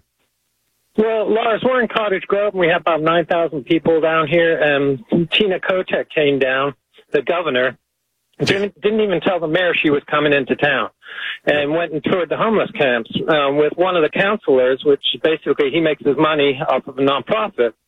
And you would think that if you were going to sit there and tour a small town like that, you would talk to the mayor. It's kind of a contentious issue because we have low barrier and we want to go no barrier or high barrier where you don't have druggies in there. Yep. And they know the mayor isn't for that. We're for a high barrier system where people actually have to work and get a job. And the ones they go, the ones they go to, the people that focus on the low barrier system. So they talk to them. We never even got a say so. So I'm trying to tie it in with your First Amendment. Well, I got to tell you something. This is what Tina Kotek has been doing. She's saying she's going out on a listening tour, but what she does is she goes in stealth mode, so nobody knows she's going except the people she wants to know until she's already gone. The Lars Larson Show. I'm on the phone today with David Moore from IRA Advantage. David, for more than 15 years, I've been telling my listeners about self-directed IRAs, but how do you explain them to your customers? Well, Lars, through our working careers, we accumulate savings in our 401k plans. So rather than just rolling those funds over when you leave your job, you may want to think about setting up a truly self-directed IRA. With a self-directed IRA, your retirement portfolio can include real estate, precious metals, cryptocurrency, notes, loans, and even a new business startup. So with a self-directed IRA, you're not limited to equities like stocks and bonds? Exactly. There's so many more options that you can consider for your retirement portfolio. Would you like to learn more about self-directed IRAs? Then go to IRAadvantage.com.